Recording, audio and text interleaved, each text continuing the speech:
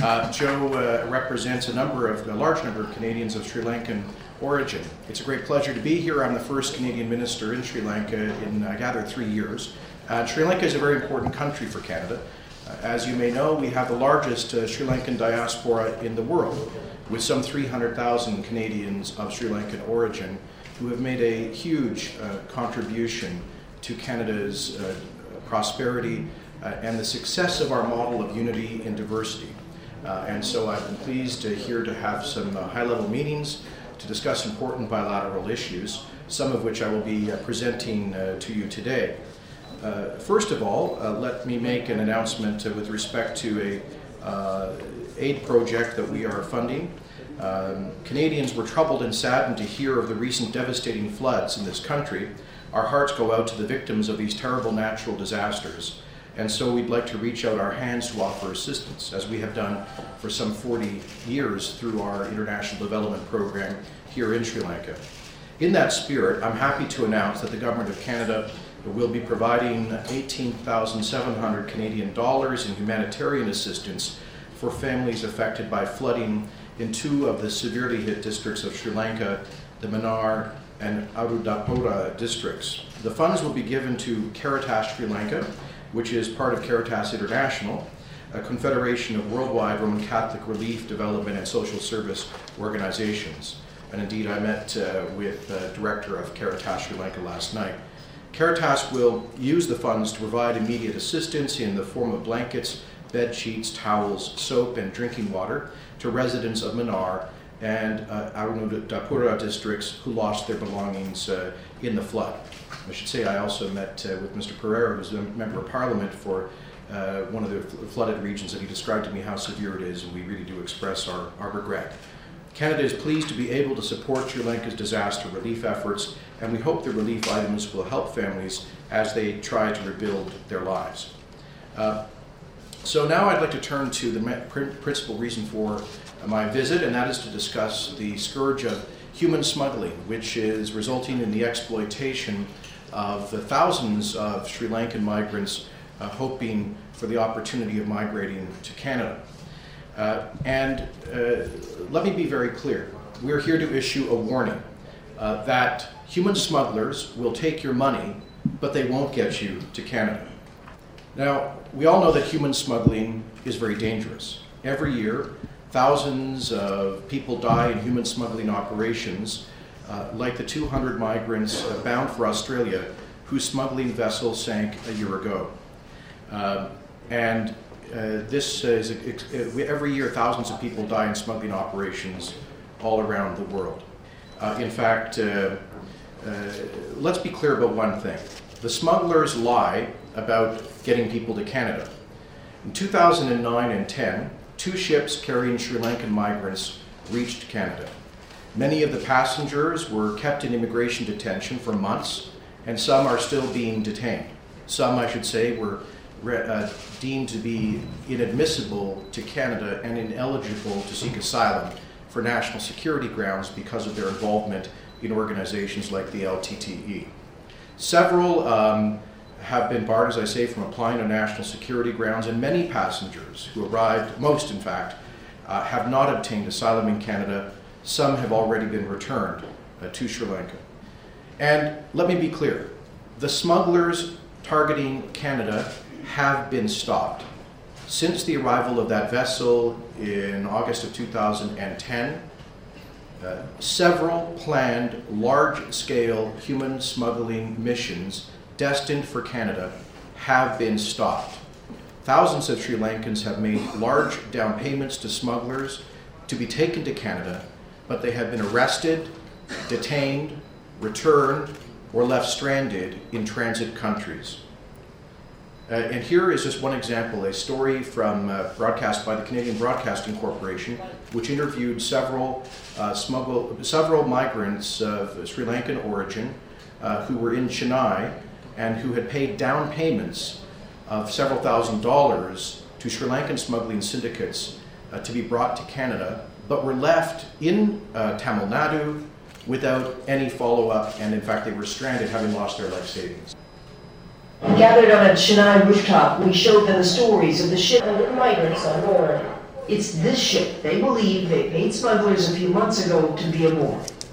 Do you recognize anyone there? They want to stop the tape to see the women taken ashore, to see how the police treat the migrants. Could have been them, they insist, and the smugglers not cheated them. When we saw them landing there, then we realized we were deprived of that chance, and that we were deceived. The smugglers took their money, then just disappeared. Yet the men want to believe they'll hear from them again and soon be on their way, with all the others who paid from their one refugee camp alone. So 33 different people right now who paid their money and are waiting to get on a ship for Canada. So there gives you one example of people who, sorry, somebody's phone is going off here. One example of people who have given money to smuggling syndicates, in this case in Tamil Nadu, to come to Canada. Their money was taken, but the smuggling syndicate disappeared. And this is happening over and over again. Now, we are cracking down on smugglers. Canada is investing $12 million to help transit countries combat human smuggling. Transit countries including Thailand, Indonesia, Malaysia, Ghana, Togo, and Benin have helped to make these efforts effective. And I'm going to give you a few examples, but first, here is Prime Minister Stephen Harper at a press conference in Thailand last fall, where he's discussing our investment in interrupting human smuggling operations bound for Canada. Good morning, everybody. Since the fall of 2010, intensified cooperation between the RCMP and the Royal Thai Police has thwarted the activities of human smuggling gangs. Several illegal operations have been blocked, and boats have been stopped before they can sail to Canada's shores. Our government is very much encouraged by these efforts. I have two purposes here today. First, on behalf of the Government of Canada, I'd like to thank the Government of Thailand for becoming a leading partner in the global fight against human smuggling.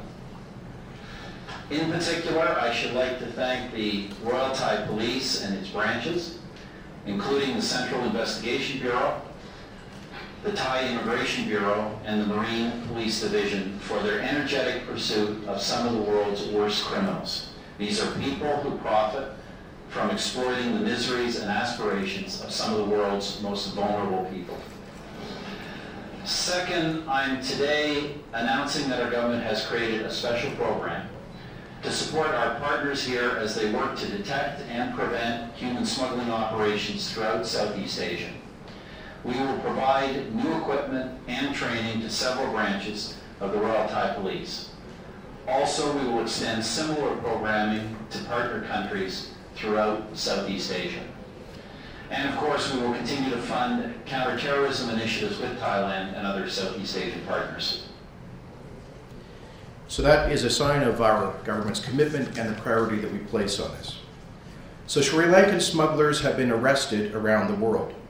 Criminals running Sri Lankan human smuggling syndicates have been arrested in Canada, France, West Africa, and Southeast Asia. Between October, and I'll give you some specific examples, between October 2010 and January 2011, Thai authorities arrested more than 200 Sri Lankan migrants for immigration violations in 4 operations, and it's believed that these individuals had paid a significant amount of money to these agents and were waiting to be smuggled to Canada. In July of 2011, Indonesia stopped a smuggling ship likely headed for Canada when the Indonesian Navy intercepted the MV Alicia, a smuggling ship carrying 84 Sri Lankan migrants. It's believed that the vessel was destined for Canada, and the migrants again had paid down payments of several $100,000 Sri Lankan rupees to the smuggling agents. In October 2011, Togolese authorities detained 209 Sri Lankan migrants believed to have made initial payments of between 1.2 and 1.5 million rupees to be smuggled to Canada. Migrants had flown from Sri Lanka through India and Ethiopia to West Africa. Rather than boarding a ship for Canada, they were abandoned by the smugglers. Of the 209 that were detained, Almost all have voluntarily returned to Sri Lanka with the assistance of the International Organization for Migration. In May of 2012, a Sri Lankan smuggling syndicate preparing a voyage to Canada from West Africa was broken up by coordinated law enforcement efforts. 6 smugglers fled to Burkina Faso, but were arrested there. 12 smugglers were arrested by Ghanaian authorities in Tima, and a 20,000-ton, 30-meter-long vessel belonging to the smuggling syndicate was seized. In June of 2012, 148 Sri Lankan migrants were arrested in Benin after having paid a smuggling syndicate to be brought to Canada. Media reports indicate that a smuggling syndicate brought the migrants to Benin before demanding more money and threatening to harm them. All 148 eventually agreed to return to Sri Lanka and were deported. These operations in West Africa, we believe, happened when syndicates recruited people, either in Sri Lanka or Tamil Nadu, flew them through India to Ethiopia to West Africa, left them stranded, never to get aboard a ship, never to go to Canada. But these people, in some cases, ended up stranded in immigration detention, in one case in a soccer field in Togo, for 4 to 5 months. In fact, I believe some people are still stranded there. In August of 2012, media reports indicate that a group of more than 100 Sri Lankan migrants were arrested again in Thailand for immigration violations. The migrants are believed to have made payments to the agents with the expectation of coming to Canada. And at least one other group has been subsequently arrested in Thailand in the very recent past. So the message is clear. The smuggling rings are fraudsters and thieves. These cases likely reflect only a small percentage of the Sri Lankan migrants who have paid smugglers to come to Canada. We estimate that over the past 4 years, thousands of Sri Lankan migrants have made initial payments of, as I've mentioned before, up to 1.5 million Sri Lankan rupees to smuggling syndicates. Those are the down payments, only to lose their money and face misery, threats, detention, and deportation. Transit countries have successfully stopped several planned voyages for Canada, and they will continue to do so. And here is a point I would like to emphasize. There is growing evidence that some agents claiming to represent smuggling syndicates taking people to Canada neither have the intention and certainly do not have the capacity to bring people to Canada. That is to say, they're simply taking the money with a fraudulent guarantee of migration to Canada with no intention of actually bringing people there. Now, I want to also underscore that Canada has changed its laws to crack down on human smuggling. Last June, our Parliament adopted the Protecting Canada's Immigration System Act, which includes tough new prison sentences of up to 10 years for those found guilty of organizing large-scale smuggling operations, and imposes fines of up to $1 million for the people who own the ships used in such criminal enterprises. We've also, the same law also removes the privileges that previously existed for people who arrived as refugees in smuggling operations. Migrants who arrive in Canada in a designated smuggling operation now face mandatory detention, potentially for 6 months or longer. They no longer get free health care. They no longer get work permits. They no longer get federal social benefits. And smuggled migrants who do get a positive asylum decision are not eligible for permanent residency in Canada for at least 5 years. That means they have no privilege to sponsor family members for at least 5 years. And if we determine that the conditions have improved, in this case in Sri Lanka, during those 5 years, they may then be subject to deportation back to Sri Lanka. There is no guarantee that even if they needed protection initially, they will be able to stay in Canada permanently. Canada is also ending abuse of its asylum system. Under our previous system that we've just ended on December 15th of last year, it would take almost 2 years for asylum claimants to get an initial hearing. If they were rejected at that point, they could often stay for several more years appealing their asylum claim, all the while receiving generous social benefits before being potentially deported after several years. The new system will ensure that smuggled migrants who make asylum claims get an initial hearing in 60 days rather than 2 years. And if their claim is rejected, they will face a potentially immediate deportation. So we're talking about deportation for false asylum claimants coming in smuggling operations after 2 months rather than 5 or 6 years. And during those 2 months, they will not have access to benefits. If, after their initial hearing, they are deemed to be bona fide refugees, as I said before, they will not get permanent residency for at least 5 years. I want to underscore that Canada remains open for legal visitors and immigrants. Canada has taken these tough measures in order to protect our very generous approach to immigration and refugee protection. We welcome, in fact, 1 out of every 10 resettled refugees worldwide. We maintain the highest per capita levels of immigration in the developed world. We welcome some 4,000 Sri Lankans as permanent resident immigrants every year and have welcomed about 25,000 over the past 6 years. We welcome thousands of Sri Lankans as visitors, students, and foreign workers.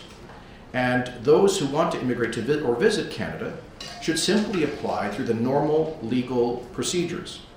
And those seeking refugee protection should pursue regional solutions through the UNHCR, through the United Nations High Commissioner on Refugees. Now, I should also say that Canada's immigration system is becoming faster and more flexible for those who might have felt frustrated by it in the past. There are now new and more flexible avenues to gain permanent residency in Canada. For example, foreign students and temporary foreign workers and skilled tradesmen who work with their hands now have opportunities to get permanent residency quickly. And immigration programs are moving from wait times of several years to 1 year or less. And we're welcoming a growing number of visitors, students, and workers from Sri Lanka and around the world. So the conclusion is clear. Canada is stopping the smugglers. Thousands of Sri Lankans have been defrauded by the smugglers, promising trips to our country that never happened. And Canada's laws have changed, eliminating privileges and benefits for smuggled migrants. Now, before I take your questions, I'd like to address one other issue. We believe that there are a mixture of motivations for Sri Lankans seeking to be smuggled to Canada illegally. One of them is probably economic opportunity. But we are also very concerned to see that in this post-war environment, there appears to be a growing pressure for emigration from Sri Lanka, whether to Australia, to Canada, or to elsewhere. And this indicates to us that there are what we would call push factors in this country. And so that is why the Government of Canada, that's one of the reasons why the Government of Canada has expressed our profound concern about what we regard as ongoing human rights violations in this country, a lack of progress in political reconciliation, a failure of accountability for crimes that were committed at the end of the war. And that is why Prime Minister Harper has indicated that he will not attend the Commonwealth Heads of Government meeting here in Sri Lanka this November unless there has been significant progress on the protection of human rights, on accountability for crimes committed, and on political reconciliation. And this is a message that I have conveyed to my counterparts here in the Sri Lankan government. Canada regards itself as a friend of Sri Lanka. The government of Prime Minister Harper, we believe, helped to hasten the end of the war by banning the Tamil Tigers as an illegal terrorist entity and the World Tamil Movement, by cracking down on their fundraising and political operations in Canada. We are opposed to all forms of terrorism and extremism, but we are also champions of human rights and human dignity. And we call on all of our all countries, and particularly members of the Commonwealth, to respect those universal values. So I'm happy to take any questions that you have. Okay. Any questions? Do we have a microphone for questions? This young man has a microphone if there are any questions. So do you have any human rights concerns in other parts of the world? Because citizens, including Canada, expressing concern about human rights conditions in this country. Are you concerned about the situation in Afghanistan or maybe India, Iraq? Oh, of course, we don't focus on any one country. As I said, we believe that human rights and human dignity are universal values, and that is why our government has taken a very robust position on advancing human rights around the world. I mean, I could give you many examples, but one of which would be our recent successful leadership in the United Nations General Assembly resolution condemning the outrageous human rights violations in the Islamic Republic of Iran, where Canada has taken a particular leadership role. But we hold all countries, including Canada, to the same standard.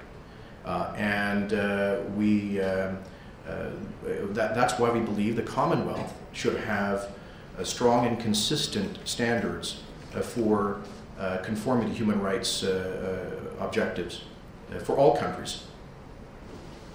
My question is that any implementation that the Canadian government taking in terms of protecting human rights apart from Sri Lanka?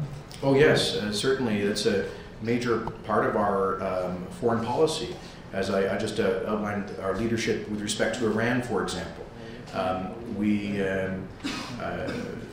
Our government has taken a robust position towards defending and protecting human rights all around the world, and this is a central part of Canada's foreign policy. As the Prime Minister Harper has said, Canada's foreign policy is not to go along in order to get along.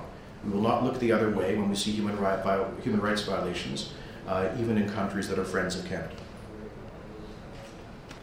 In the recent changes in the Canadian asylum system, does it also involve a better screening progress of distinguishing between economic migrants and asylum seekers? Yes. We have a quasi-judicial board called the Immigration and Refugee Board, which makes decisions on the validity of asylum claims. And the test they use is the one essentially that is laid out in the 1951 Refugee Convention. The test is whether or not someone has a well-founded fear of persecution, or under the Convention on Torture, whether someone has a well-founded fear of torture. And so the Immigration Refugee Board looks at each claim on its own merits and to assess whether or not there exists such a well-founded fear. The standard is not changing under our asylum reforms. What is changing is that those decisions will be made much more quickly so that false or fake asylum claimants cannot stay in Canada for several years, abusing its generosity. We want to welcome bona fide refugees, but if people want to come for economic reasons, they should apply for our economic immigration programs, which are large and generous. Well, sir, you mentioned about that there are about 300,000 diaspora, the largest in the world in Canada. And you also mentioned about their contribution to the economy. Could you please tell us what sort of their contribution and how they are sort of contributing and what is their sort of actual contribution is? Well, many of the Sri Lankan immigrants to Canada actually did arrive as refugees and were their subsequently sponsored family members. So many of them arrived with very little and had to struggle, but many of them have succeeded, and that demonstrates how Canada really is a land of opportunity. I know people who arrived as refugees from this country with nothing who now own very successful businesses and are millionaires. We see a growing involvement of Sri Lankans in every aspect of Canadian public life. We're now well into our second generation of a large number of second generation Canadians of Sri Lankan origin, those who are born in Canada, who are making tremendous advances in terms of education and involvement in all walks of life. So we're very pleased to see the success of the community. I think the Sri Lankan immigrants to Canada have a reputation for having a very hard work ethic, and which we appreciate. I should say, to be transparent, that one of the challenges the community had, particularly the Tamil Canadians, during the period of the conflict here, was that many of them felt they were living under pressure from the LTTE. The Tigers were running extortion operations, forcing businesses and families to pay taxes to the war effort here in Sri Lanka. And many felt intimidated if they spoke out against the brutal tactics of the Tigers. And so I think the community, by and large, the Tamil element of the Sri Lankan community in Canada is having a new lease on life in the post-war period because they no longer face this kind of intimidation. So we'll continue to work with the community. And one thing I should point out is an emphasis I have made in our multiculturalism program is to bridge differences that may have existed between, for example, the Sinhalese and Tamil communities in Canada. We want our approach to pluralism, to multiculturalism, to be one of unity in diversity. While we encourage people to celebrate what's best about their cultural backgrounds, we don't want them to bring to Canada the ancient conflicts from their countries of origin. And we want them all to come together on the basis of democratic values as Canadians, which is what we encourage both Tamil and Sinhalese communities in Canada to do through various projects, including an excellent one run by an organization called Mosaic, which has brought young Canadians of both Tamil and Sinhalese origin here to work on development programs. Continued human rights violations and lack of reconciliation is one of the key reasons for migration. What's your message to Sri Lankan authorities? That the Sri Lankan government should make every possible effort to pursue political reconciliation in good faith, to address many of the serious outstanding issues from the conflict, including returning people to their homes, to viable communities, to eventual demilitarization of the affected areas, to an independent judiciary, to general respect for human rights, to accountability for the most serious crimes that were committed on both sides during the conflict, to identifying the whereabouts of people who are still missing from the conflict. These are some of the benchmarks that we're watching, and which we think have created an environment which has helped to lead to some of the pressure for immigration. I quite frankly believe that the pressure is, the motives are of people who are seeking to use smuggling opportunities to get to countries like Canada and Australia are mixed. In some cases, they're probably purely economic. In some cases, they may be purely because of the political context here. In many cases, there are mixed motivations. But in any event, here is a troubling fact. We see more efforts by Sri Lankan nationals to pay smuggling syndicates to come to Canada and Australia now than we did during the conflict. And that for us is a worrisome sign.